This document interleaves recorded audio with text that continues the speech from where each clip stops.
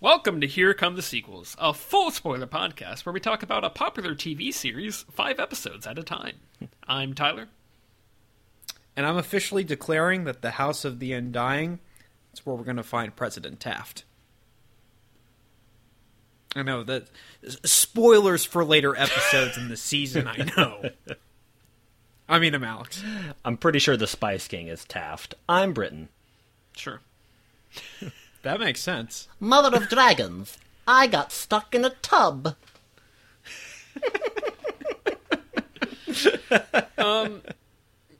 So we're talking about Game of Thrones. Specifically, we are talking about Game of Thrones Season 2, the first 5 episodes, and that is... I'm just diving right into this. No opening bits Go ahead. today. We're all about business. So that is The North Remembers, The Nightlands, What is Dead May Never Die, Garden of Bones, and The Ghost of Harrenhal. All of these have an 8.8, except for The Nightlands, which has an 8.5, on our favorite website, IMDb, which is, as we know, always accurate and fair to the content that is reviewed there. Did we elaborate why we're using IMDb versus Rotten Tomatoes? I can't remember. I believe we talked about that in the first episode. We can touch on it quickly here. Basically, it has very detailed reviews for each individual episode, and I've always found it pretty useful for TV shows where Rotten Tomatoes is a little more spotty in terms of you might only get 20 critics reviewing a television season as opposed to hundreds for movies, which is why we usually use it for movies. So yeah, it's that, and then also I think we'll have some fun with it as we get to the later seasons, because there's some ratings that are just they don't seem quite right, regardless of we'll get into it. All of these, actually that's not even slightly true. 3 of these are written by our boys David Benioff and D.B. Weiss. The first 2 and then the 5th one are. The 3rd one's written by Brian Cogman, who wrote an episode last season as well, and he'll continue to recur throughout the show. And then the 4th one, Garden of Bones, is written by Vanessa Taylor. Our directors this evening are Alan Taylor, again, for the first 2 episodes. He's returned. He did the last 2 episodes in the last season. He is actually, I forgot to mention this, he is the 2nd most prolific director for Game of Thrones. Most of them are within this season or the last season, but he will pop up one more time after this as well. And then our episode 3 director is Alik Sakharov. I think because I think he was a cinematographer or director of photography. He was DP on the show before this. Who? Alex Sakharov, yeah. Alec. We'll go with that. He's done a bunch of random, very, high-level, well-known shows. He's done The Sopranos and Boardwalk Empire and The Americans and all sorts of fun stuff. The last 2 episodes... And Sakharov will come back. He is a recurring director as well. The last 2 episodes of this set are directed by David Petrarca. He does not do any more outside of these 2 episodes over the course of the entire show. And he has a fascinating filmography, because apparently he's done a lot of theater direction, for one. But then he's also done a lot of just sitcoms. Okay. What did I see? He's done an episode of The Gilmore Girls, as well as there was another one in here that I thought was quite funny. He's done a few episodes of True Blood. He's done a bunch of random stuff. He also directed the direct-to-DVD sequel to Save the Last Dance, Save the Last Dance 2. So there's that. Yeah, I don't know. It's an interesting collection we have here. Is it called Save the Last Dance ... again? No, it's Save the Last Dance 2. Keep up. It's Save 2 Last Dance. Save okay, 2 Last 2 Dance 2. But yeah, does anybody have a particularly strong feeling about best and worst episode this week? I can start if nobody else has Okay. one. Okay. I don't remember what happened in which episode again. All right, while Alex is pulling So- up the Wikipedia page for Game of Thrones Season 2. So I will follow y'all's lead. So I'm going to say that my my best episode, I'm going to pick episode 3. What Does Dead Man Ever Die? Written by animated human clock Brian Cogman. Bewitched animatronic wonder Brian Cogman. I feel like this episode just had a lot of great stuff in it. One of the things that I've liked most about this half of this season has been the keeping of Tyrion in one place. I really obviously it was great in the first season, Tyrion's all over the place, and we're really getting introduced to this guy as he interacts with so many different people in so many different locations. But this season, he's in King's Landing, and he's interacting with Cersei and the Small Council and Lancel, and that's pretty much it. And it's fantastic. He's so funny. Like, they really crank up the humor with him in this season, and I think he's so funny in it. I love the way he is with Lena Headey. They play off each other really beautifully. And this episode has the thing where he tricks the Small Council to figure out who's not trustworthy, which I think is just a really... there's some really clever editing in that when he's speaking with Pycelle, Varys, and Littlefinger. But then, of course, the reveal that it was Pycelle, that's a great sequence. And there's this great moment where he's sitting there and he's threatening them, and he's got Bronn and Timett, son of Timett, and he says, cut off his manhood, feed it to the goats. And Timett looks around and he goes, there's no goats, half-man. And Dinklage goes, well, make do, with this great, gesture, I don't know, come on. I really enjoyed all of that. I can't remember I think it's in a later episode where he starts, interrogating Lancel, and that's just wonderful. But yeah, I really enjoyed that episode, and I think that was kind of the wrap-up of this piece of the Craster Beyond the Wall thing. I think that was the last episode for a little while. And yeah, I just really enjoyed episode 3, and I really enjoyed 4 and 5 as well, because I think it was just kind of where I started to get back interested in this season, which leads me to my worst. And again, I like all of these episodes, but my worst it's actually an episode and some change. So starting with episode 2, I just felt like that was the most yeah, here's some stuff. here's the show. And the first 2 episodes are very much about getting everybody in place. And of course, 2 does end with Jon seeing Craster take the baby to the White Walker, and that's obviously very important. And it's not that the second episode isn't important. It felt the most meandering and the most yeah, okay, we're just kind of doing stuff and getting through it, and yeah, Now we are all a little bit closer to the end of the season.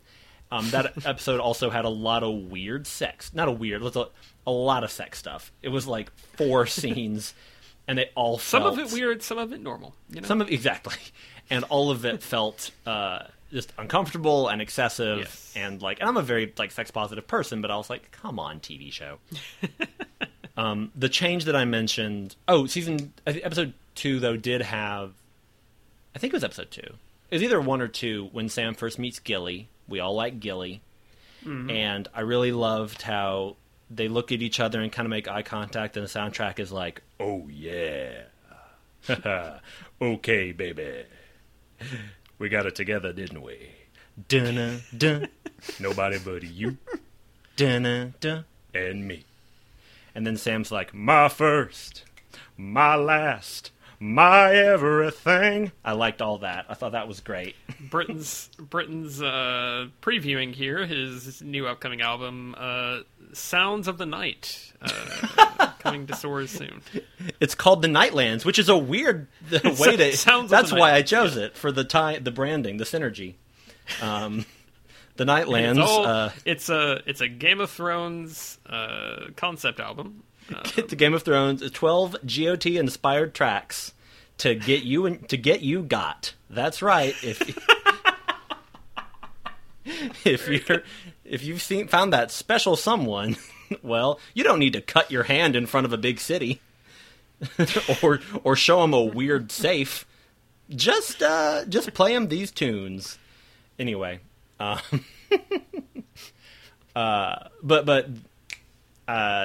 change that I mentioned was in the beginning of episode 4, or early in episode 4. All the stuff with Joffrey just really upset me, which it's supposed to. That's the point of that. Him torturing Sansa and then torturing Raz and Daisy, like all of that is just nasty. Vanessa Taylor wrote that episode, and so clearly this is an episode that had some female influence, and that is good. And I think that does show in the Sansa scene where, one, she is not, there's no nudity in that scene. One, because Sophie Turner is underage, but also, like, that's good. But that scene, starting out with that scene, I was like, we're doing all of this. So far, this scene is only about how terrible Joffrey is and how great Tyrion is.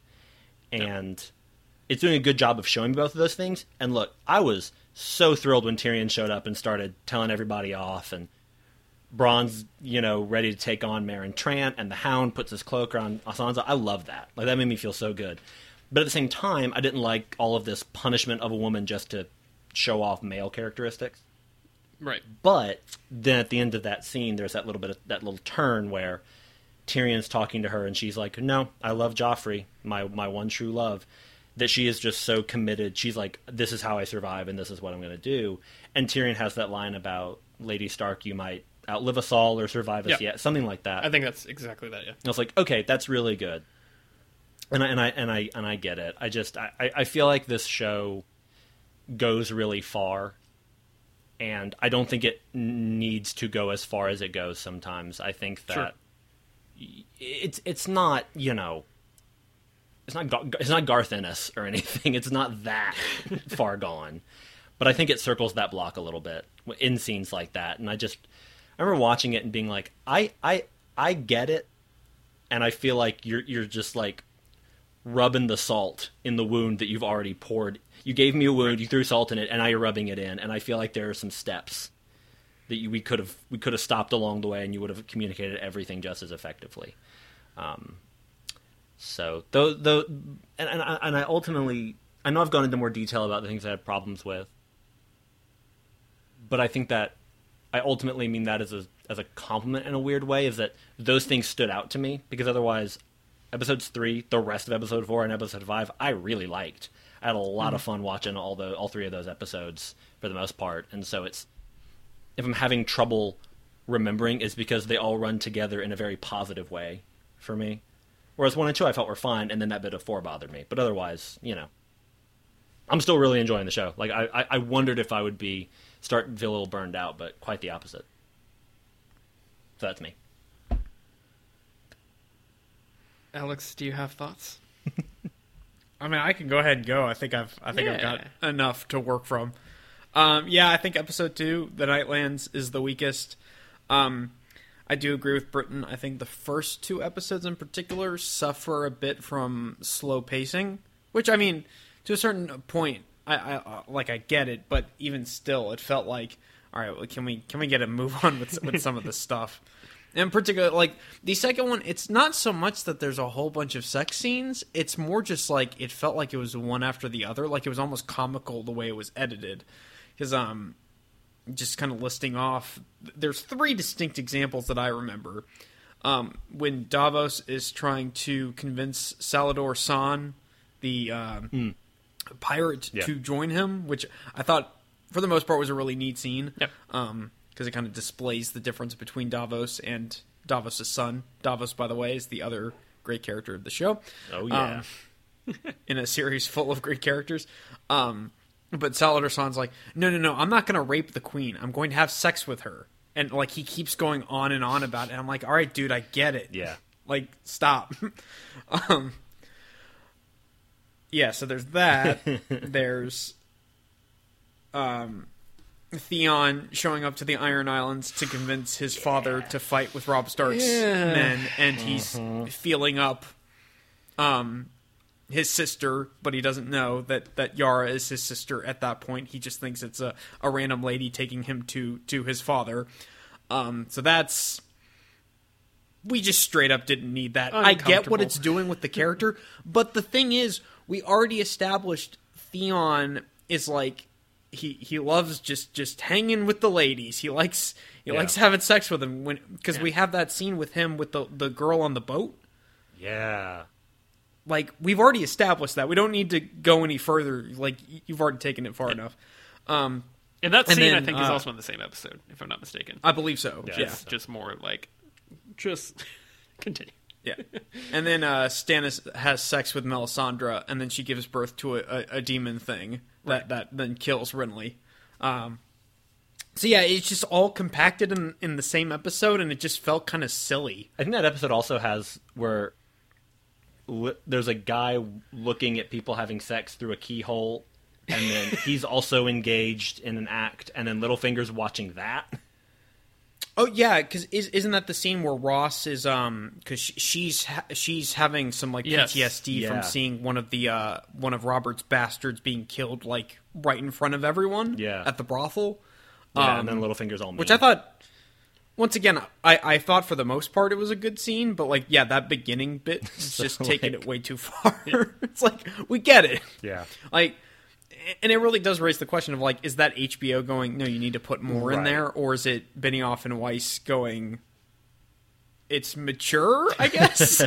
I feel like, I think it'll be interesting to watch over the course of the show and try to kind of get a vibe for like when HBO is starting to like trust them. Sure. Because they don't, like, that drops drastically. Like, this episode, I think, in particular, is one that really gives the show its reputation for just the boobs and swords. Yeah. And that's all we got. And it does feel like oh, sorry, go ahead. I was just going to say, over the course of the show, I think that backs off, especially even after, like, this season. I think a lot of that stuff is contained in the first two seasons, and so it's kind of like, I don't know. Well, I'll get back into that. But, but I think that's an interesting thing to think about.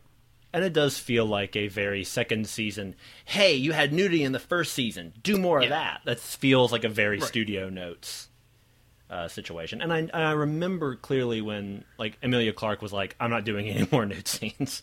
I've just, I'm not doing it anymore.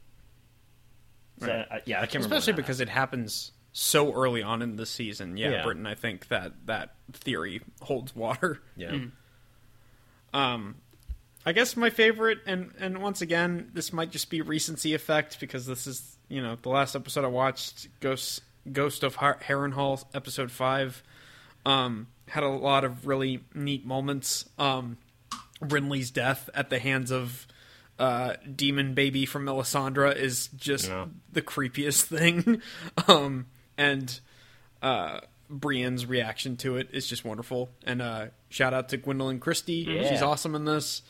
I like how her and Catelyn develop their friendship, and they kind of swear oaths to each other. That was really nice. Then everything with Jaqen H'ghar saving Arya and them developing a bond. I don't know. There's a lot of cool moments.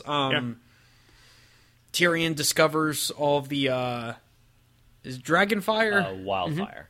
Wildfire. Yeah. He finds out that there's caches of that underneath King's Landing. All that's fine. Well, not to mention all the stuff with Charles Dance and Arya, which is some of the best stuff. Some of the best just, like, pairings of actors in the show. Like, those two are so great with each other. Mm-hmm. When Charles Dance first comes to Harrenhal in his awesome armor, and he's like, not a boy, she's a girl, you idiot. Like, he has this great look. There were so many of his lines where I would rewind and just watch, like, a sentence at a time. Because, I mean, I think, watching these last few episodes, I was like, I think Charles Dance is one of my favorite actors. Like, sure. He's just so he's brilliant. He's not in enough stuff. No. And when he's in stuff, they don't let him do anything. Yeah. But yeah, he is so brilliant on this show. And this show uses him really well. And then the scene where he's talking to Arya during his like council meeting about the war and everything, when he finds out she's from the north and all that stuff, and he says has the thing about like, what do you think about Robb Stark? And she's like, they say he can't be killed, and do you agree with that? And she says anyone can be killed, and he's like, all right. Like, it's so great. Yep. Those are my picks. Oh. Britt, what was your best episode? 3. Okay. But you could also you could change it for 5 too, though. Well, I was gonna say, because I'm gonna do a hat trick, a bad hat trick, if you will, for episode 2, because it's just it's too much sex stuff. Yeah, it feels like there's about half an hour worth of story in like a 50 to 60 minute episode. I'm trying to remember what else was in that. I mean, I think we covered everything. It introduces Balon Greyjoy, who is just discount Denethor. That's all he is. He really is. Like, I feel like that's almost what the actor is trying to do, and that's what the look is. And it's just like, I don't find any of this stuff with him and Theon and Yara compelling. It's and that kind of continues on into the next few episodes as well, which is annoying. Even though obviously it makes sense that they are continuing the story they set up, I'm just like, I feel like you've committed to this and it's not working very well. I actually thought that stuff for the most part worked fairly well. The Iron Island stuff. Well, I don't think it spends too much time on it. I think it's very kind of focused in like, okay, we're spending time here. Sure. Like, aside from Theon feeling up his sister, which push that to the side. I think everything else that they do there is very focused and streamlined, and they don't spend too much time there for it to feel more kind of overbearing. It's it definitely sticks out a lot more in this episode than any of the others. Yeah. And I think all that stuff's really important, knowing what's going to happen to Theon over the next few seasons. Yeah. So. Sure. The only other thing I noted about episode 2 is that it feels like we still haven't gotten like Davos rounding into form yet. I think it takes. I think over the course of this season, you start to just like, you get little mannerisms and stuff, and obviously the actor's great. I can't remember his name off the top of my head. Liam Cunningham. Yes, and he's wonderful. And over the course of the show, obviously we're going to get a lot more built out of him, but for now it's just kind of like, he's Stannis' right-hand man, and he does stuff for Stannis, and he sometimes is like, hey Stannis, I think that's a bad idea, and Stannis is like, it's not though, and then we just kind of continue on. We start to get a little more of his personality in the last few episodes, but I am gonna make it, I think this is the first of these Game of Thrones episodes where we have all deviated completely, because I'm going to say actually episode 4 is I think my best. I just felt like there was a lot of fun stuff in that. Let me consult my notes. There's the great Tyrion line where I think he's talking to Cersei. I can't remember if it's Cersei or Joffrey. Oh no, it is Joffrey, I believe, because I think it's in that conversation with all the Sansa stuff. Yeah. Where Joffrey's like, "Are you threatening the king?" And Tyrion's like, "Bronn, kill Meryn Trant or whoever if he moves again." And then he says, "No, that was a threat. I'm not threatening you, Joffrey." I'm educating my nephew. I'm not threatening the king. I'm educating my nephew. Yeah. Joffrey's actor, I think in general, is very, very good. He's very good. Remember his name? Jack Gleeson. We're very good at preparation here. He's.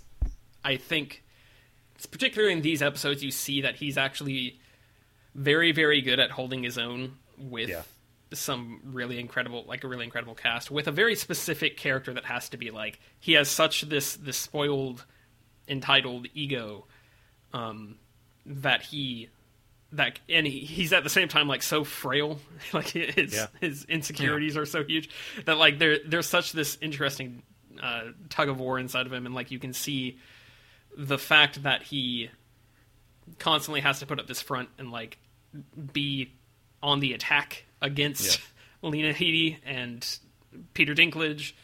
Like he does a really great job, and I think that really stood out to me watching these episodes. There's a lot of stuff. Littlefinger goes to Renly. There's a lot of fun conversations going on there. He gets into like a sparring match with Marjorie. It's quite good, a verbal sparring match. Yeah, there's just a handful of good. Oh, there was one in particular, one bit where it's when they get to Harrenhal and they're all standing in line because the Tickler is choosing victims to torture. And Hot Pie is like, this guy told me that you just got to stare at the guy every day, and then he'll never pick you. And then they pick the guy that was staring at the guard. And so Hot Pie's just like, I have no plan. Oh, God. And then he pees himself. It's the Mountain who chooses people, right? Which in the first recasting of the Mountain, I believe. This is fascinating. Well, I want to get into the Mountain a little bit because this Mountain is just, I think, not up to snuff. But the actor Ian White does redeem himself because he does actually play other roles throughout the series. Interesting. And I did not realize that until watching through this time. But I think that there is. I did not really love any of these episodes, I would say, but I think that episode 4 had a lot of neat moments that I was like, that was a good thing you did. Good writing. I had a revelation while I was watching these to kind of pivot out of our best and worst, that I don't think I've rewatched any of these episodes, and I don't know how far that goes. That might go all the way up to Blackwater. I don't think I've rewatched any of them since the very first time I watched the show, because the first time I kind of rewatched it was with Alex watching it the first time, and he watched through like the entirety of season 2 without me. Because he could not control himself, the hack. Hey, if I've got nothing to do with a weekend and I just see a Blu-ray of Game of Thrones just sitting there, what, you expect me to not use it? Correct. Hey, that should be in a museum. But no, so like, and just on, I don't think I've ever actually watched through the entire show since then. Maybe for like season 5 or 6 or something I did. But just... Oh my god. I'm looking at Ian White's filmography because I find this endlessly fascinating. It looks like he played Predators in both Alien vs. Predator movies, and he was the last engineer in Prometheus. Yes. These are fun facts. Sure. News you can use. But I was going to say, You've just broken my brain with these Prometheus fun facts. I realized that I had basically not seen any of these, and so some of them were kind of like... most of them I remembered the general gist, but I had not really, like... especially compared to the first season, which I've rewatched many times. I just was like, oh, wow, a lot of this is kind of new to me. And I think there's a reason for that, which is that these episodes are some of the least consequential of the whole series. And especially, I think, when you look at kind of the production story behind this, it seems like they really put all their eggs in the basket of making Blackwater this big, huge battle episode that was going to shock everyone. And it worked. Obviously, as we'll talk about next week. But I think because of that, because I know that they had to ask for more money from HBO for that episode, and HBO was like, you want how much to do this? And I think because of that, you end up with a lot of just simple dialogue stuff throughout the rest of the season. And I don't think there's a lot going on in the book either, in Clash of Kings comparatively, that would make them do much more than this. Yeah. But I think you can feel that the production budget's stretched a little bit thin here. I feel like they're kind of packing out episodes a little bit from time to time. Sure. Like we talked about with episode 2. Feels like maybe they're following more HBO script notes than they might in later seasons. So I think there's just a lot there that makes these episodes feel not quite as like electric as the first season. still good, still Game of Thrones, but I talked about this last week that I've never found the season 2 to be one of the stronger seasons of Game of Thrones, and so far I feel that way. Maybe it'll really pick up by the end, and I'll remember why people continued with the show into season 3. But yeah, I was a little bit taken aback as I was watching these, and was kind of like, I'm not loving these. I'm not as invested in getting right to the next episode in this set. Well, I do recall feeling that way when I read Clash of Kings, because obviously the first book / season, it's introducing you to all these wonderful characters, and then it has to the almost literal not needle drop, but I don't know. It really does that thing with Ned at the end, which is so huge and shocking that like you're like, this show is really doing something different. This book is really doing something different. Let's keep going. And I think inevitably the second book, it's not a full sophomore slump, but I think it's it stumbles a little bit, because it's like, okay, we're all into this. We're all invested in this world and these characters. But this is kind of like getting to the next place. We're all kind of moving along through this war and through these events.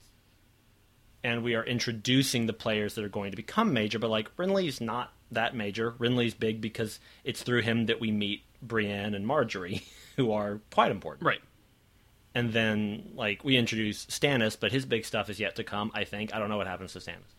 And then you've got, obviously, Blackwater is huge. But then seasons, and subsequently book 3, is when stuff really goes to town. And that's when the roller coaster really, really hit. And so I think 2 inevitably is kind of like the quiet season in a way. It's like, yeah, I keep comparing it to Walking Dead, but it's kind of like in Walking Dead where we go, here's a bunch of cool characters, here's Herschel, everyone's favorite, but we're also going to hang out at the farm for a while because, nice Similar land. Trajectory, yeah. Check it out. And then season 3 picks up, and it's like, what? And then it doesn't. But anyway, I think you're right. I mean, I think season 2 is kind of a more timid season in some ways. Yeah. And I think, sorry, go ahead, Alex. Yeah. I was just going to say, I think part of the problem with that is, with the first season, I pointed out how cool it was that the way they executed not doing battles when they have lower budgets is just to have a character get knocked out or have it be told through exposition, or we cut to the end of the battle. I think you can only play that card so many times. Yeah. So when they keep saying Robb Stark is winning the war, I'm like, there's a war going on. How about you show it to me? Like they keep saying that over and over again, and it's fine that they don't show it all that much, and I do like the scene where Robb is trying to help. Is it one of the Lannister soldiers who has to get his leg cut off or something, and he starts talking with Talisa. Talisa, yes. I thought that was a really good scene, but can we get a bit more of the war than Robb occasionally stands in a tent talking with his mom about go broker a deal with Renly? That particular, I forget which episode that was in, but that particular transition where it's the two guys are joking outside, the two Lannister scouts are joking outside camp, and then one of them gets attacked by Grey Wind, and then there was a weird edit. I don't remember exactly what it was, but there was something about it that I was just like, that was kind of jerky. It felt weird. And then it's just like, battle's over, and it's like, you had a fun thing last time. This time you're just actively acknowledging that you're not showing us the battle. Right. But that said, I like that they then put more of an effort into the post-battle, because then that ended up being a very important scene with, and like you said, Alex, that scene with him and Talisa is great because it's a nice way to introduce these characters and introduce this relationship without being too heavy-handed with it. Mm-hmm. But that scene is much more about... I like how it's not just immediately love at first sight. Yes. She's very combative against him, and she doesn't like that he started a war, and he's trying to justify it for himself, and she's kind of poking holes in his logic. I don't know. I like that back and forth, and that helps to build up a relationship stronger than just they saw each other across the landscape, and they knew they could not be apart. You know? Yeah, and I was saying that was the nice thing is that's where you see that Rob's imperfection is not that he's a bad guy, it's that he's like, oh right, I just don't know what, like, I'm just not good at this. I mean, like, he's very good at it, but he doesn't have he doesn't have the big picture plan set. Right. And he's like, I know I want my sisters back, but I don't really care about being the king, until he's just like, so what's supposed to happen after you get your sisters? Like, you're not just taking men to King's Landing, you're waging war across the landscape. Mm-hmm. This looks like you're trying to take over Westeros, but you just want your sisters back. Like, you need to think about these things. Right. Which is nice because everyone's been talking about, like, oh, Rob is such a great leader and all his men love him, and then we totally understand why, and it's nice to see, like, the other side of that this is the catch to all of that. Yeah. So I agree that it's like, oh, okay, you couldn't show us the battle, but I like that they then went, okay, but what can we still get out of this? Let's not just ignore it and do a recap of that or a rehash of that joke. Let's actually... what's something we can do, if we're not going to use the battle, what's something we can do with the consequences of that battle, which I think is interesting, because that is not a particularly important battle, I think, in the campaign so much as it is an important moment for those characters. Right. Talisa is a show-only creation. In the book, I think the girl that Rob ends up attempting to marry is Jane Westerling. Mm-hmm. I've got that right. And the book plays it a lot more like Rob is just an idiot teenager who, the first girl that will have him, he gets with, and that's that. And then it was just like an idiot thing. Where the show, obviously, he's a lot older. You have to make the relationship look more legitimate. Yeah. So they kind of just created a whole new character. I don't think Jane Westerling shows up much in the book. In general, I think that's actually an improvement. I kind of agree. And I think a lot of the shows... I think the show gets a lot of benefits from aging up all the kind of younger cast. I think just that in general ripples through a lot and allows them to... Because we can eventually talk about this. I think I want to dive into it more when we get towards like season 4 and 5, where we start to see them different, like where they have to get away from the books. But at one point, George R. R. Martin planned for a 5-year time gap in the books. Oh, and then and then he realized eventually, like, there's too many, I can't, like, advance this entire story 5 years and then fill you in. Like, I have to just write through it, which is also, I think, a big reason why now he's struggling so much to get the next book out. But I think that it helps the show to now be able to look at like what George was aiming for with that time jump and everything, and kind of just push everyone up a bit and smooth things out a bit so that they're on the right target. So yeah, I think ultimately good character, works well, challenges Rob.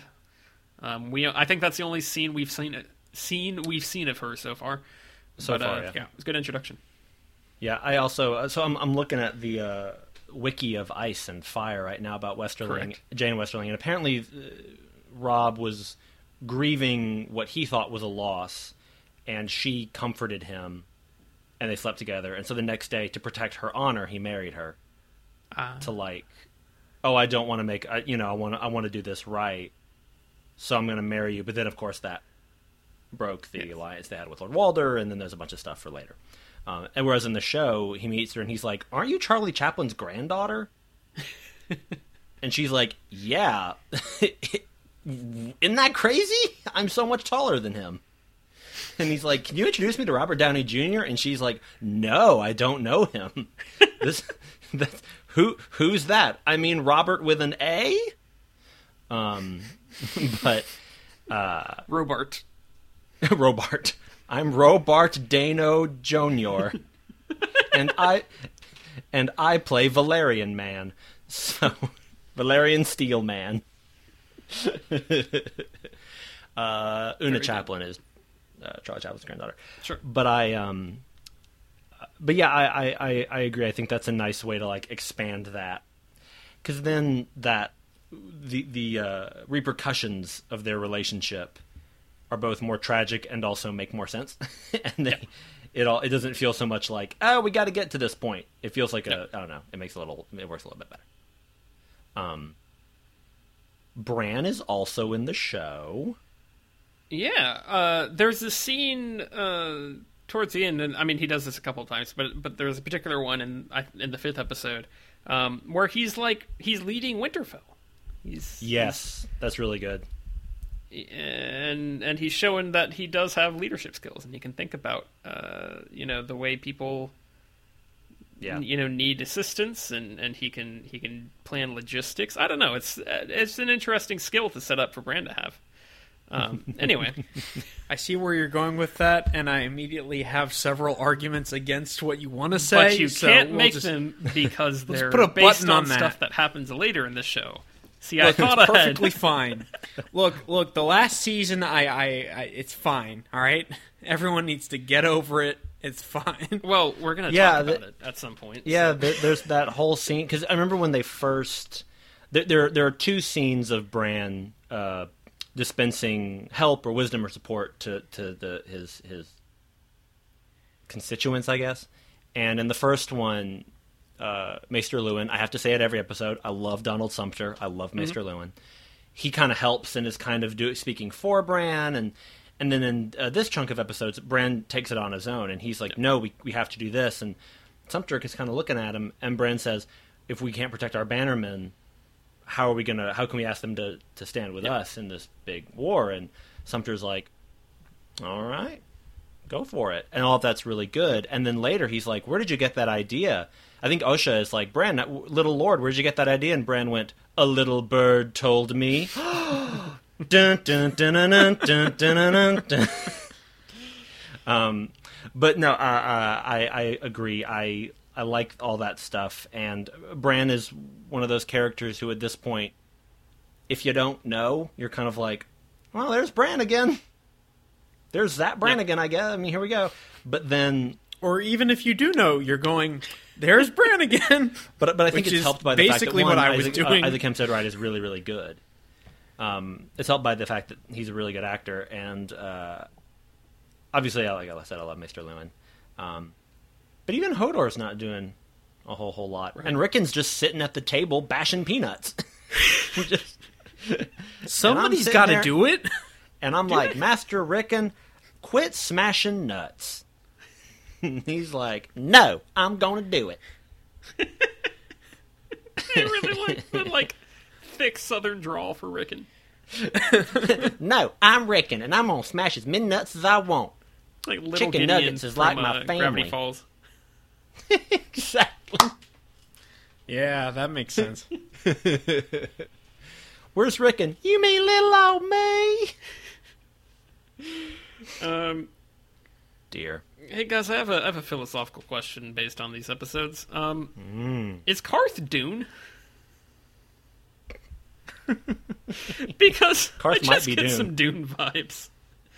I can't prove it's not Dune. Specifically, I forget what the guy's name is, but the kind of guy who speaks as the head of the 13. The Spice King? Sure. And that was, I think, part of the first thing. The short little chubby dude? Yes. Yeah, because he says my name is too long and too complicated for any foreigners to say, so he never actually gives it, right? Yeah. But, A, Spice. B, he resembles at least the book version of the Baron from Dune. And, I don't know, just, there's a lot of aesthetics there. There's a strange red lady. She's got like her red tiles. She's basically a Bene Gesserit. I did want to ask about that character. I feel like every 5 episodes I have one question relating to Jorah. So that's my next question was going to be about that, but we can table that. Jorah's just going on a trip. You know, he just he undergoes a lot in this series. That I forget what her name is in the book. She has a little bit bigger of a role in the books, but I believe she I don't know if she shows up again in the show after this point, for one. Like her name's Dune. Her name's Dune. I think she's there a few more times in this season, maybe, but I don't remember if she ever shows up again. In the books, she pops up a little bit more. Like every now and then, she's just like, "I'm here to give Daenerys advice or something," and she's supposed to be mysterious and unknowable. And sure, there's not a whole lot. Like that's pretty much it. Like I don't think George has done anything with her yet. So the show, it's basically an attempt for them to try and seed a character that might show up later, and then she just doesn't in the show. I think that's the idea. Okay. I did giggle a little bit because we hear her off camera, and then Jorah turns, and there's this lady just like wide-eyed, but her face is covered in this weird mask. But you can see her eyes, and she's just like, hey. I thought they were going to go with the angle of she's one of Varys's birds. I thought that's the angle they were going with. Sure. So I just assumed that's why she knew what she knew, but I guess not. I definitely don't think that's the idea in the books. You can make that your headcanon for the show, I think, and just roll with it. Well, because she's just she's just expositing all this knowledge that she has on Jorah, and I'm like, huh? What? There is also a weird guy with magic powers in Karth. So yeah. Another character from Dune. Yeah. And Xaro Zoan Daxos, played characters who have facial features that turn blue as they continue to live in this place. And continue to consume a thing that makes themselves blue. Mm-hmm. I really like Nonzo Nosy, who plays Xaro Zoan Daxos. He is in Atonement, one of my favorite movies. He's also on Zoo, which is a good bad TV show where he makes a great face after an elephant steps on a guy's butt. But I really like I like seeing him. Apparently Mahershala Ali was auditioned to play Xaro Zoan Daxos, which would be a very different experience, I think. Both great actors, but what a wild thing. Oh, speaking of my weird connection with actors that have shown up in Alien and or Predator movies, Mahershala Ali is in Predators. Is he really? He's part of the group of people that get stuck on the Predator planet, and I did not remember that. Huh. Him and Walton Goggins are going at it for like the first third of the movie. I also did not remember that Walton Goggins is in that movie. So see, you just said the phrase Mahershala Ali and Walton Goggins in a movie together, and I have to watch that movie, except it's Predators, so I don't think I have to watch that movie. Correct. It's a perfect C film. It's fine. I think it speaks volumes about the fact that we had both forgotten one of those actors being in the movie. Wait. I had forgotten to both be of fair, the actors being in the movie. When we watched that movie, it was before we really knew either of them as like the big actors that they are now. So the director's name was Nimrod. So yes. That's just something we all got to sit with. Correct. Okay. I was thinking of the more recent one. Anyway. Oh, God, no. No. Nobody should watch that ever. Yvonne Strahovski's in that one, right? Who? Yvonne Strahovski. From Handmaid's Tale. And Chuck. Perhaps. I'll look it up. Talk about Game of Thrones. Sterling K. Brown's in it. See, I love him. The Predator. Speaking of weird names, can we talk about the fact that the show it starts seeding the name Mance Rayder and just kind of assumes you're going to get it?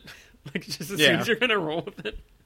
Like, well, I think it does a decent job, and every time his name is brought up, it immediately is followed by he's building up an army of wildlings. So it's not just disconnected references like I feel like the Targaryens often, oftentimes, particularly in that first season, I felt like that was kind of a pain point for me was I don't know which Targaryen is which and what the relations are here and who was alive 500 years ago versus, last generation.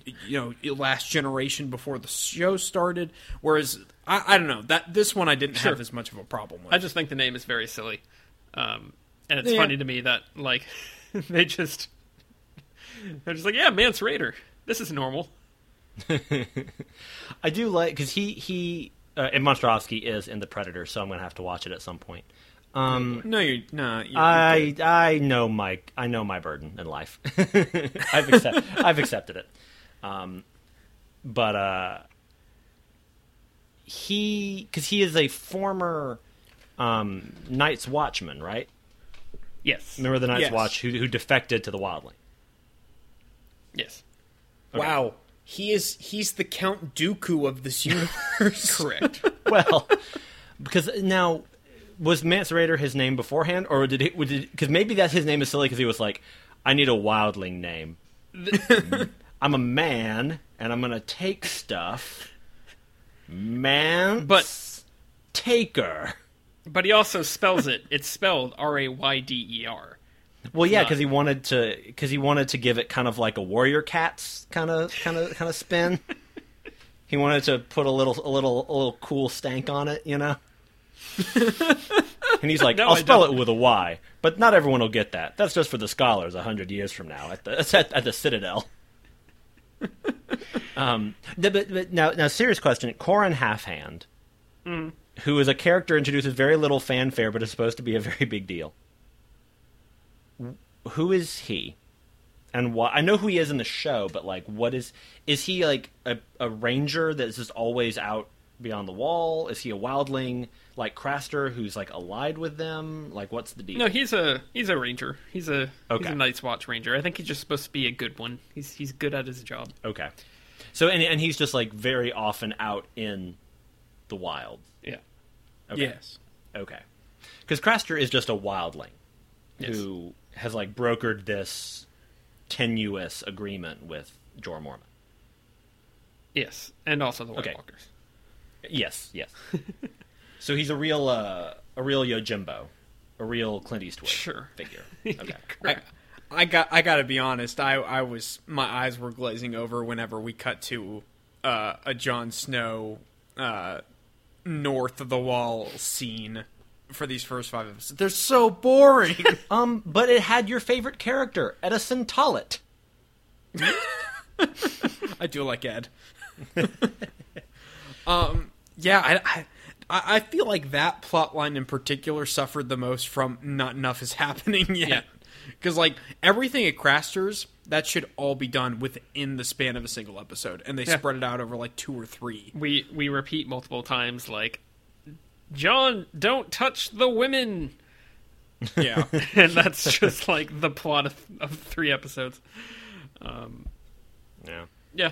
Well, I remember when I was first going through the show, however long ago, being the least interested in all the stuff with John, and I think it's because I just hadn't gotten to the really important stuff yet, when the White Walkers really become a thing. And obviously, we'll meet Ygritte soon, and that'll be great.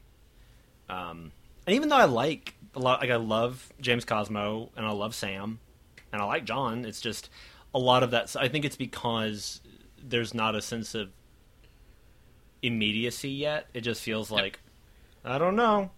This is Well, it's it's like also we can just- all tell it's going to get important. It's just not there yet. Well, it's also like their goal is kind of vague. It's just like we're going to try and find Bingen and figure out what the wildlings are up to, and I'm like, I'm not on the edge of my seat with that, you know. Sure. I'm not like why, I why have are we to, doing it now? I have as to see opposed where to- this leads. Yeah. Is it just Benjen's disappearance that is prompting them to do all of this? It's that and the White Walker that John killed. Okay. Oh, right. Yeah. That makes I do like that bit where John's volunteering to go with Corran on like the reconnaissance mission to take out the wildlings by the fire in the distance. And he's like, I'm the only one to have killed a white. And Mormont's immediately like, yeah, you also let an old man like take your sword and knock you out. Shut up. And that's in the same scene where Sam is like, "Oh yeah, all this stuff in the history about the White Walkers. Like, how do you know that?" And he goes, "Well, I read it in a book." And they're all like, "Yeah." Sam. Yeah, and I do know ultimately that stuff does start to get more interesting. It's just I'm waiting for stuff to actually happen. Right. I think because we talked about the fact that Daenerys' plotline really takes a while to get underway. Well, also, I and I'm speaking ahead. Her plot line in particular, and I think I said this in the last episode, it feels like what you would do as a plot line for like a filler season, where it's just like, we know where we want to go, but we kind of are just wasting time till we get there. We'll just have her go to this place and weird things will happen. Right. Yeah, I feel like with both her and John, there's very much a sense of we have to stall until we get to the events of season 3. Right. Not only because just like the way things line up, but also because then we can start to put the focus on them. Whereas right now we're still we want the viewer to think like, Rob, he's the real deal. This is our guy. And generally, like, the Starks are still the main character. Where obviously, as we get into season 3 and beyond, things kind of explode and disperse, and then we go separate ways. And so then they can really focus in on Jon and Daenerys moving forward. So I feel like there's some timing with like, who do they need to have the most focus on and have you most invested in? Like, it's almost by design that you're not supposed to be that interested in what they're up to right now. I think they could have done it better, but they're not like the focus at the moment. Because they're really, I think, trying to get us, let the viewer have a clear understanding of what is the setup south of the Wall, across the Narrow Sea, like in King's Landing and all these other places, so that when the stuff from Daenerys and Jon's story collides with everybody else's, we really understand how huge that is. Yeah. That we understand what structures we are, like, they have to set up all of these things before they knock them down. Yeah. To understand why it's such a big deal. Yeah. Completely not set up transition. I want to talk about Littlefinger in these episodes because I feel like, and this was really a fascinating experience to me watching these, because people really sort of idolize Littlefinger, especially moving forward as we get into some of the like season 4 and beyond. People really are like, oh, he's the mastermind, like he's playing all the strings and he's amazing. Oh my gosh. I really feel like he just is constantly getting slapped in the face, both physically and verbally, through these episodes. Like he gets completely duped by Tyrion about when he's doing the 3-way, like, who's giving away my secrets deal. He gets in a conversation with Cersei, where Cersei is like, he's telling Cersei like, well, power is money or whatever. And Cersei's well, actually, I have all these guards and they will kill you if I tell them to, so I have power. And then Marjorie also basically just like rips him a new one when he's trying to like make some jokes about the fact that Renly hasn't given her a child yet. It's really fascinating. Catelyn nearly tries to kill him because he thinks, oh, Ned's dead, now I've got my chance. Yep. Taking my shot. Which is even better considering the end of that scene is him delivering Ned's remains to her. Yeah. And I'm like, buddy, I think you need some dating advice. And he is responsible for Ned's death, ultimately. And he is in large part. Yeah. Well, I do think these episodes do kind of establish he is very much delusional. Like, he is still a smart guy, but he does... Like, he's not the smart test guy. Yeah. He reaches beyond his grasp a lot. Yeah. Yeah, and that's what I like about that scene with Catelyn is it's the one moment so far in the show where we've gotten, like, some genuine emotion behind him, where he's not... It's not duplicity. It's just naked. This is what I want. Yeah. And this is, like... There's a real sense of clearness with him, which is something we don't usually get from him. Personally, I hate Littlefinger. I think we're supposed to. He's a bad guy. Mm-hmm. And I think in the last episode about how he and Varys are two sides of the same thing, where, and this is based on very limited knowledge from me, but Littlefinger is, I'm going to do whatever it takes to get what I want, and Varys is, I'm going to do whatever it takes to protect the realm. And so neither one can you trust completely, but if you had to, like, pick one person, like, Varys seems, at least to me at this point, to be a little clearer sighted and will try to find ways of meeting goals without hurting people. And Littlefinger's like, whatever, people can die. As long as I get that kiss on the cheek. This does also have at the end of that string of kind of general failures on Littlefinger's part, he does ultimately, after Renly's death, have a talk with Marjorie about, like, how can we kind of regroup going forward, which is really fascinating. I had forgotten that scene was in there, and that's kind of setting up some future events, which is very neat. It's interesting to track which scenes are in the show and which scenes were created for the show, I should say, because I don't know if we've really touched on this much, but, like, the point of view characters is really important in the books, in terms of, like, you don't get to see something unless someone is there doing it. And the show generally kind of follows that rule, but, for example, neither Littlefinger nor Marjorie, I think, at least not in this book, Marjorie is not a point of view character, so, like, that scene's, like, not there. There's right. Like that whole scene. I really like Loras's reaction to Renly's death, and the fact that he's, like, genuinely, like, he both loved him and also he thinks he was the right man for the job, like he was a genuine, like, he would have been a good king. And I think that's a really well done scene, and the fact that Loras immediately is like, no, I don't think Brienne did this. Like, what are you talking about? Like, clearly something else is going on.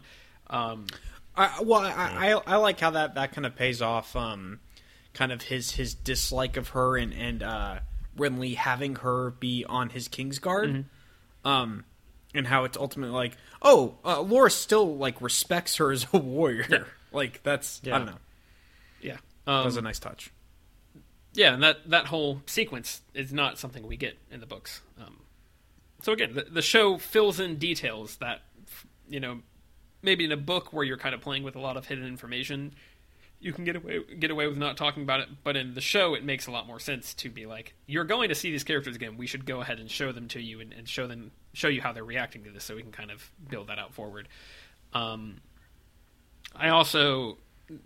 did have the thought watching, I think it's in the first episode, and being like, there is a duel between Brienne and Loras in these episodes, and I did not remember that was a thing. Like, I probably could have recalled it if you directed me in the right direction, asking me the right questions.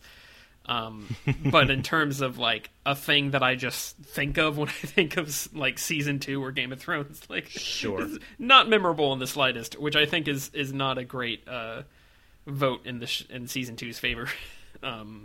Yeah, right. And they're also both wearing helmets, so sure, you can't see their face. Well, it's strange because I think the first season, you know, they have the scene where they're the competition with Loras versus the Mountain, and I think that does a very good job establishing Loras as a good warrior. Yeah, and then this one, it just feels like it's not particularly well executed. Yeah, and I don't know. I felt like it could have been done better. Yeah. Well, I think the show still has not really grasped how to do action correctly. Sure. There is the one good duel between... Well, there's a couple of good duels in Season 1. You've got the trial for Tyrion between Bronn and Vardis. And you've got Ned and Jaime fighting a little bit. And so there's some stuff there. But I think, especially in later seasons, and we'll obviously get into those, the show really nails down, like, the weight classes and things, and fighting styles, and gets really good at that in terms of making you feel the impact of why it's important for this person to fight this way and this person to fight this other way. And I think right now, both in that battle, where you basically you can't even really tell that Brienne is, like, significantly taller than Loras, when, like, I think if they'd done that with the production budget of one of the later episodes or the later seasons, it would have been very obvious that, like, Loras is maybe more of a quick fighter, or he's more elegant, and Brienne's more brute. Whereas in that battle, it looks like they're just kind of weighed down a lot, and they're just swinging a sword into the sand and glancing off of each other, and it's not really fun to watch or anything. And I think also, we mentioned the Mountain is now being played by Ian White. I don't know what happened to the first Mountain actor. I want to say there were some personal problems, like he had some stuff, not like bad things, like not he did something wrong. But I think I was going to say he actually chopped off that horse's head, and they were like, "Sure, we'll use it for the episode, but come on, after that, you got to go." That was awful. I mean, it was great for the camera, but we can't. Wait, you guys got that on tape, right? Yeah. Okay. You're bye. I want to say it might have been illness or something. Basically, like something came up where he wasn't able to continue. And I think that actor in that one scene you get of him with the Mountain, or the few scenes you get of the Mountain with the Hound, do a really good job establishing, like, oh, this guy's super powerful. He cuts off a horse's head. Wow, that's he's big and brutal and crazy. Whereas in this, Ian White is like 7 feet tall, I believe. Yeah, and he will played an engineer. He will get recast as roles that I think use that to his advantage more later, and we'll talk about that when it comes. But in this, like, he's walking around Harrenhal, and you would not know that he just looks like a guard, like the way they've dressed him up. Yeah, the way they're shooting. It feels like the costume feels like it's specifically made to hide his physicality. Yeah, which is just so strange. And it may be that he's not very like bulky. He may be thinner, and that may be part of the problem. But like, you don't really get the proportion of him compared to anybody else. And so the closest is when Tywin shows up, because Charles Dance is a very tall guy. Sure. And they stand next to each other, and Tywin comes up to like his shoulder. Sure. So that's you get a moment of that. But I mean, he seems to slope down a lot. He doesn't seem like a big guy. He just seems like a tall guy. Well, I'm thinking like so this season came out in 2012, right? Yes. So this probably would have been that was the Prometheus. Apocalypse. Right. Prometheus came out the same year, so this is probably close to that time where he's playing the engineer, and the engineers aren't like super bulky; they're just kind of tall and slender as well. Sure. So I don't know. Who knows? Basically, I'm saying he will eventually be replaced by Hafthor Bjornsson, who is a very big dude, and I think the show by that point has figured out much better how to actually like display this man's strength and how big he is. He cuts off 2 horses' heads at the same time. He stacks them up on top of each other, and I don't know how much more I have to say. I wanted to talk about the wildfire. So we meet Halline the Pyromancer. He's played by an actor called Roy Dotrice, and he's got some really cool trivia that I wanted to share. He was a fighter pilot in the RAF during World War II. His daughter Karen was Jane Banks, one of the kids in the original Mary Poppins movie. He apparently introduced baseball to the Royal Shakespeare Company and played with the likes of Albert Finney, Paul Robeson, Charles Laughton, Peter O'Toole, and Laurence Olivier.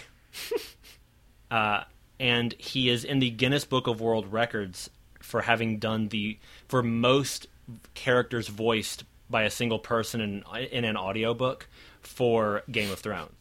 Fascinating. That he's basically like a cameo, because he had done the audiobooks, and they were like, come in here and play this Pyromancer. He is like an incredibly accomplished man. And he has like a Tony. He was an Order of the British Empire. Like, what a cool guy. That's funny. Does the Pyromancer come back at all? I think he's in Blackwater. Yeah, I was going to say, I think we see him again later this season. I think after that. Okay. Not so much.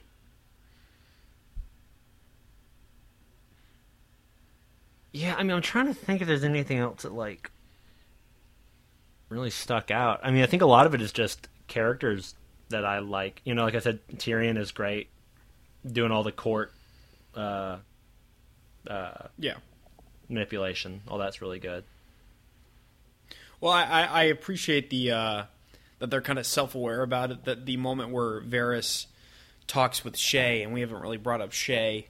Oh yeah, this go around. But I do like the bit where Tyrion realizes that Varys knows who Shay is, and you know he's kind of like, you're not going to threaten me. I know how this game is played. I'm not like Ned Stark. Yeah. Like I appreciate that they're it's. I think that does a good job of helping to be like, yes, the character from the first show, the main protagonist of the first season, is gone, but like helping to carry that on in a natural way by being like, okay, Tyrion's kind of filling that void a bit. So yeah, that's what I was about to say. Is even though Tyrion has a very different approach than Ned Stark, he's still kind of Ned Stark.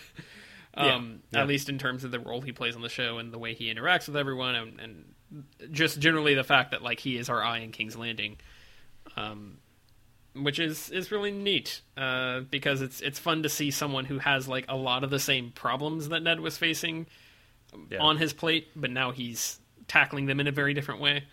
And so it's neat to basically have like a King of the Mountain thing going on. So it's like, okay, Ned didn't work. Is Tyrion gonna work? Tyrion, get on up there, see what you can do. Yeah, and I really liked the scene where Shay comes to Sansa for the first time, which is right after Sansa was tortured by Joffrey. And I like that scene. Like, obviously Sansa is very unpleasant to her, but of course she was. Sansa has... That's like the first time in ages Sansa has felt like she has control over something, and she's like, I keep getting ordered around, and now and she's I also, have expectations of you. I think, I forget if that comes from the scene that we were talking about before. I don't remember if that's from the scene where she was in the in front of the whole court and getting abused, basically. Yeah. And so, like, obviously she's just very shaken up and doesn't want to deal with anybody right now. Yeah. Absolutely. I think it's right after. And, you know, everyone has had she's had to live up to everyone's expectations of her for this whole time. And now she's like, no, I don't, I'm just in the worst position I've ever been in my life. And I'm taking it out on you. And it's totally justified. But I love the way both Sybil Kakili and Sophie Turner play that. Is a really good scene. And I like how they're starting to lay some ground for stuff with Shay later. Yeah. All this stuff about her not like Tyrion trying to like give her some room in King's Landing, but he is ultimately trapping her. And how she wants to like break out of that, but you know, I think all that's really good. Yeah. How did you guys feel about Stannis? What was your impressions? If you were watching the show for the first time, what would your impressions of Stannis be at this point? I think he's a really interesting approach to a character in this kind of show because he's so rigid and he's so like, no, the law. I follow the law. I'm supposed to be the king because naturally I'm the next heir. That's it. And him writing out his or giving feedback on his written declaration that he's ruler was just perfect. Like all the grammar and the like, no use of proper titles, no, don't say that. Like he's very, very rigid, and I think that's an interesting approach. We have Renly, who's like, no, I'm a nice guy, I want to be king. Yeah. And then you've got Stannis, who's like, I'm going to be the king because I'm supposed to be. He doesn't seem to have any desire for it one way or the other. He's like, I'm just obsessed with upholding order. To the point that he brings in the chaotic force of a witch and has a demon baby with her. It's very, like, hypocritical in the sense that he's, like, willing to, I don't know, murder his own brother. But he's like, the law. But no, I find him an interesting character, and he's one of the ones who I don't know where his story goes. So I'm interested to see what happens there. I really like the conversation between him and Renly. I've always felt like that Mark Addy and then Stannis and Renly, like the three of them just don't, like, it's hard to see them as brothers and like the order that they're aged in. Right. But I think that when they do interact, the show does a really good job of having them, like, their chemistry really shines as actors and skill as actors, so that you can kind of buy it anyway. I don't know. It's just funny because, again, talking about Littlefinger, Stannis is also a character that very much, as the show goes on, gets kind of like this aura of, oh, he's the cool tough guy. You know, he's actually great. Maybe Stannis will win the throne. And it's kind of like he's basically running a cult. From the moment he gets introduced, you know, you can true. Only, I don't know, it's hard to buy into too much as a, like, guy who could do a good job being king. But at the same time, like, when you see Melisandre conjure a demon to go kill Renly, you're like, maybe he's onto something in terms of winning this thing. Sure. I'm not saying he'd be a good ruler, but he might be the one to win. The Lord of Light conjured a demon. Yeah. Yeah, it is juxtaposition that he's, like, all rigid, but he's literally using witchcraft to win. Yeah. It's fascinating. Yeah. I have a couple of random odds and ends things, if no one... Yeah, go for it. Any other thoughts? Tyrion, at one point, is whistling the Rains of Castamere. He's whistling a few times, I think, throughout these episodes, which is cute. Mm-hmm. Is it, though? Jamie, at this point, as the Stark prisoner, I think it's really interesting because we were talking about subverting expectations. This is that section of the show, kids. I feel like there's a vibe you can really get from him, especially when he's, like, trying to play off being in prison by the Starks, where he's sort of a, like, Han Solo type. Like, that's kind of the vibe is, oh, he's this swashbuckling, like, rogue. He's dashing, he's charming. He's always got a witty comeback. Yeah, but also he's, like, actually bad. Like, he's not a smuggler with a heart of gold or what have you. And so that was just something that was really interesting to me. Especially, I think he has a conversation with Catelyn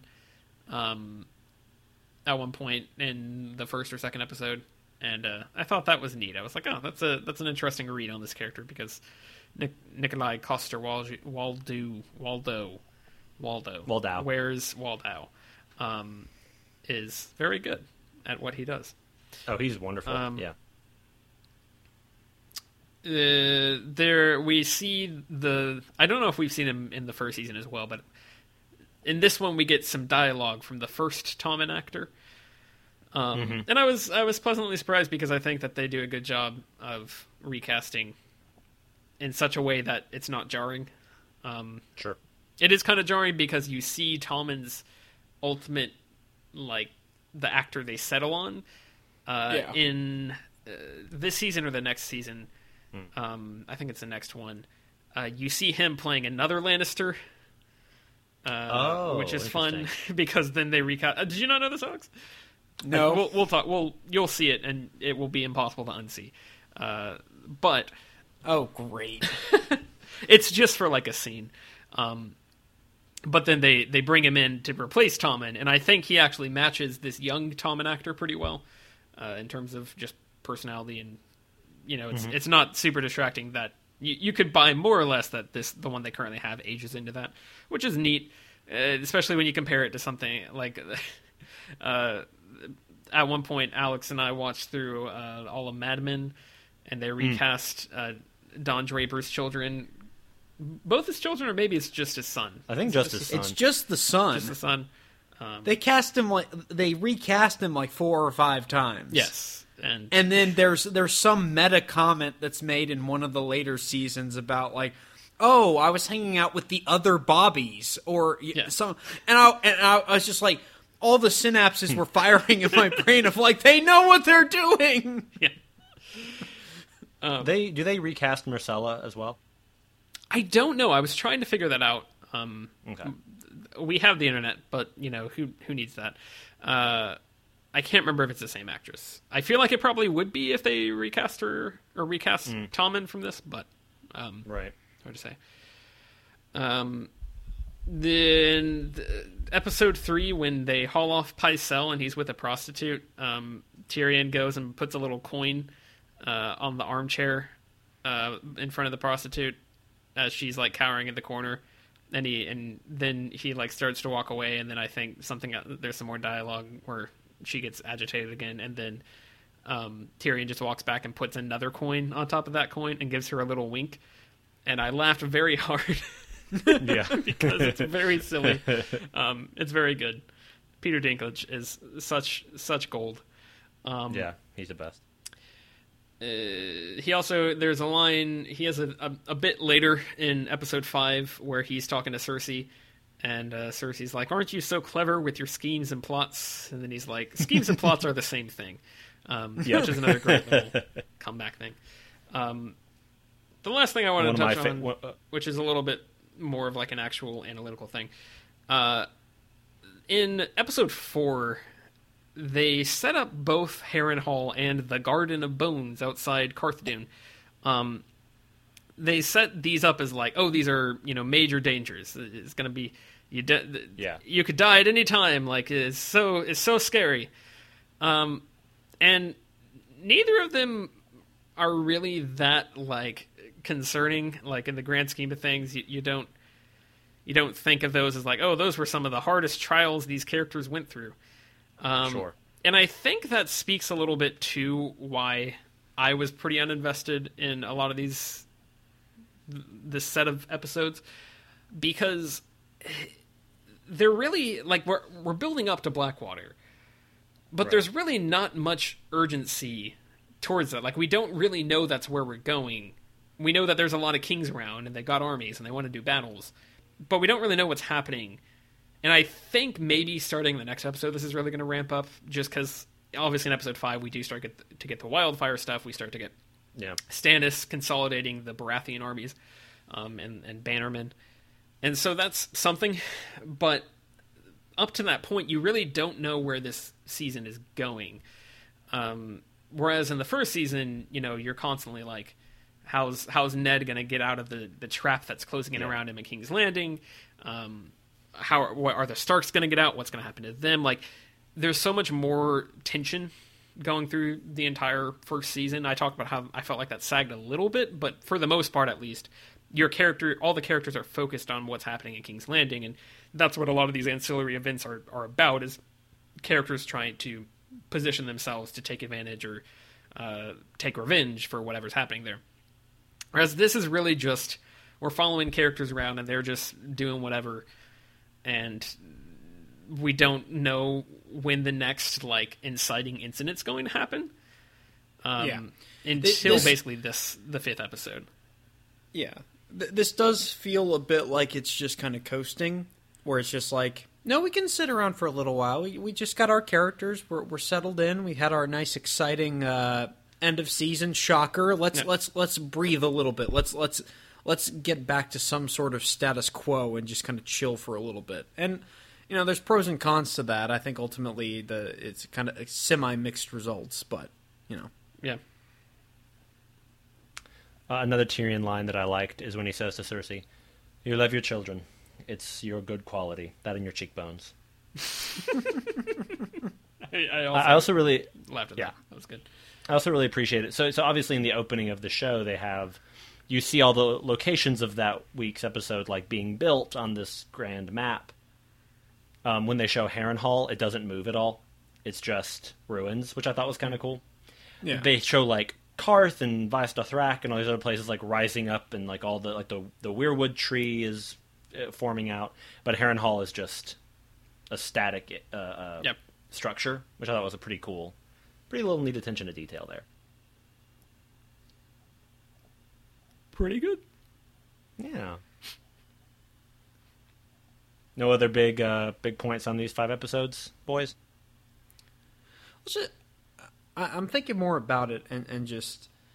I actually hate this show. No. they don't have their protagonist anymore. Like, they don't have the main character. Like, I could imagine a lot of trepidation and anxiety on the parts of the people making the show being like, yeah, well, I mean, there are more books, but, like, is the audience going to accept this? Yeah.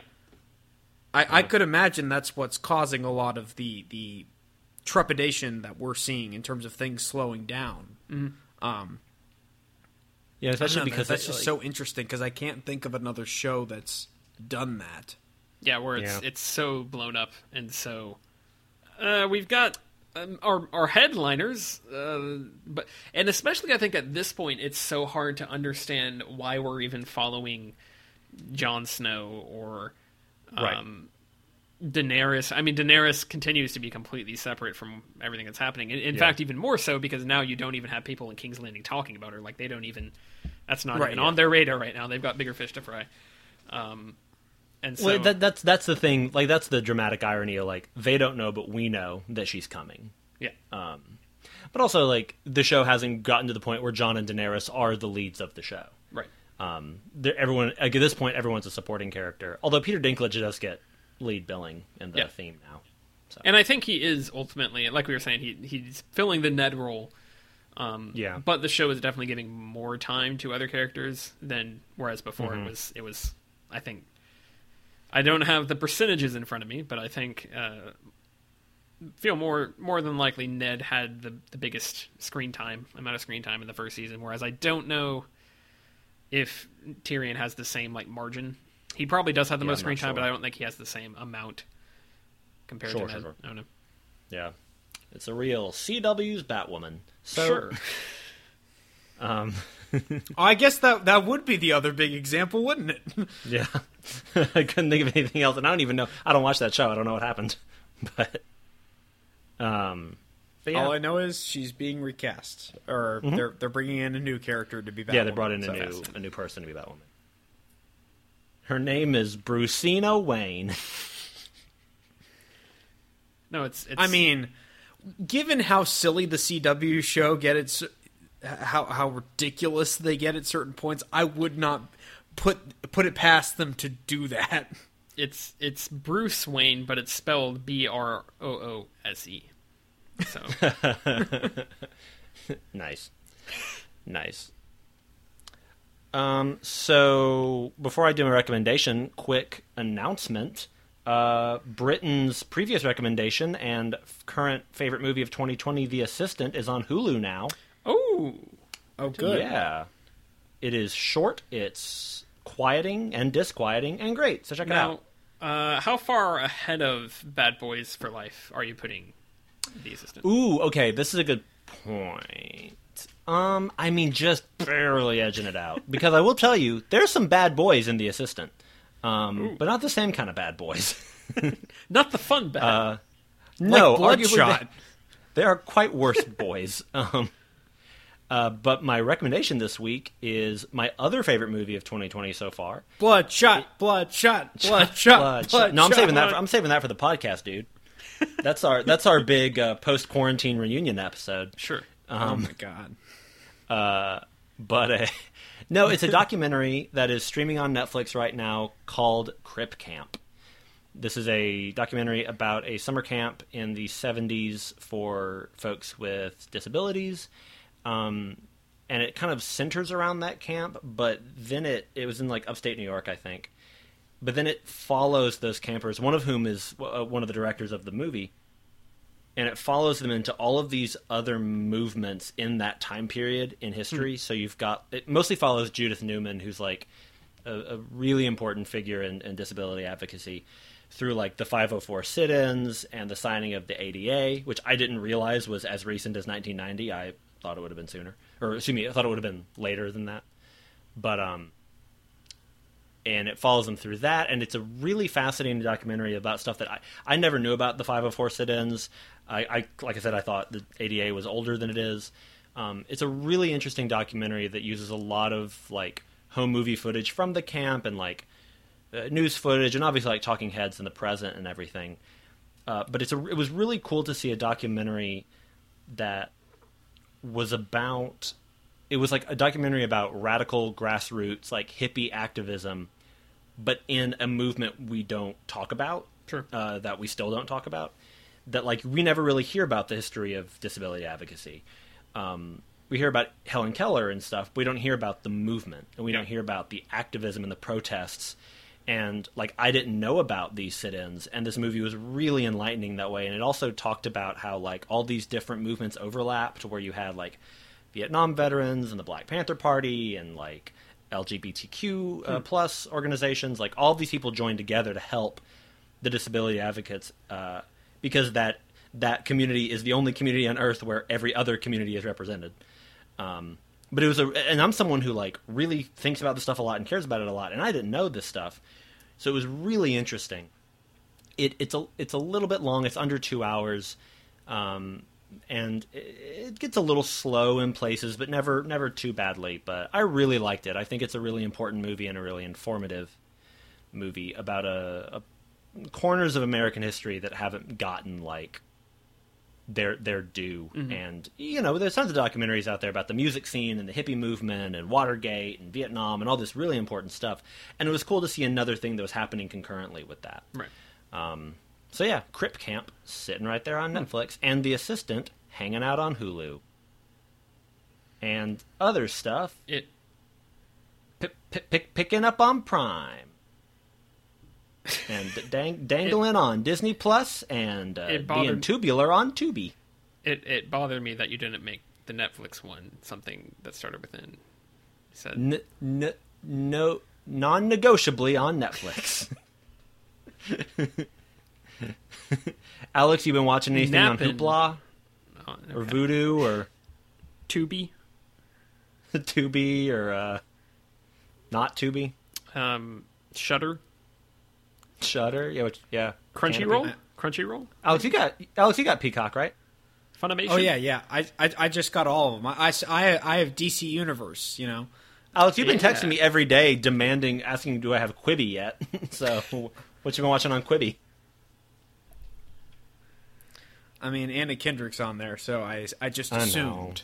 Speaking of burdens of my life, not that she is a burden. I recently introduced a friend of the podcast, Cecilia, to Boston Legal, which is not a movie. Wow. It is How's a that show going? from the mid 2000s, starring James Spader and William Shatner as lawyers in Boston, and it's very ridiculous and very funny and very much of its time. And That's your favorite show, right? it's one of my favorite shows. Yeah. Wasn't that a spin-off of The Practice? Yes. And James Spader won 3 separate Emmys for that role. So good acting on his part. But yeah, it's very ridiculous.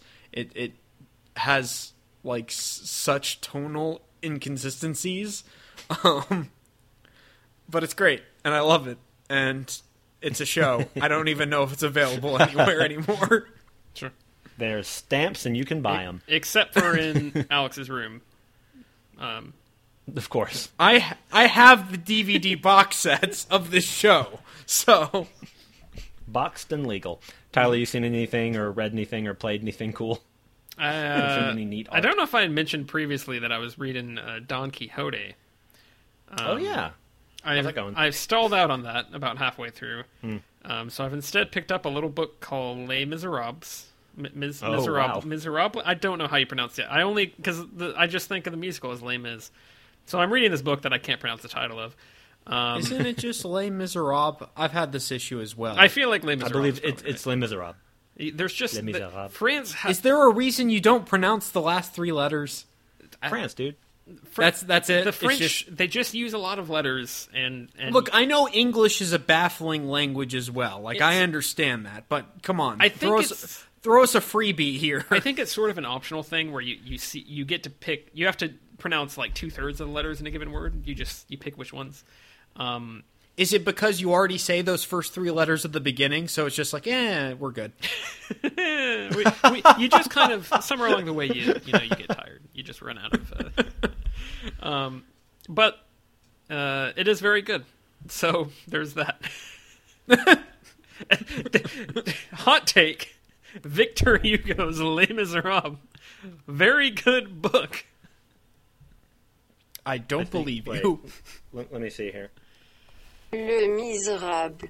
Okay. Le Misérable. You kind of suggest the L. Le Misérable. It's like you start to say it and then you just kind of... And then you get distracted because of you got to go to a cafe and sit there and eat a baguette. I like life. There's an entire chapter. It's probably, I don't know how many words. It's extensive of Victor Hugo just describing literally like every public news event that happened in 1817 in France. Like Nice. just every like just and it was sort of just this staring at the page and being like, okay, yeah, this is relevant to me, Yeah. right? I remember trying to get through Hunchback of Notre Dame, and it was the same deal where I was like, I get it. There were very good bricks. They did such a good stacking. I understand. Oh my god. Mon Dieu. France. Well, should we wrap this one up, gang? Yeah. So we can all get those next 5 episodes in. You can find us online at herecomethesequels.blogspot.com. You can find us on Twitter at HCTSequels. You can find us on iTunes, Spotify, and SoundCloud. Just give us a search. You can also email us at herecomethesequels@gmail.com. And that's the show. And now you know the rest of the backstory. Good night. I've been Britton. Yep. All that out of the way. I've been Alex. I've been Tyler. And I've been Britton. And you're having a good night, Lands.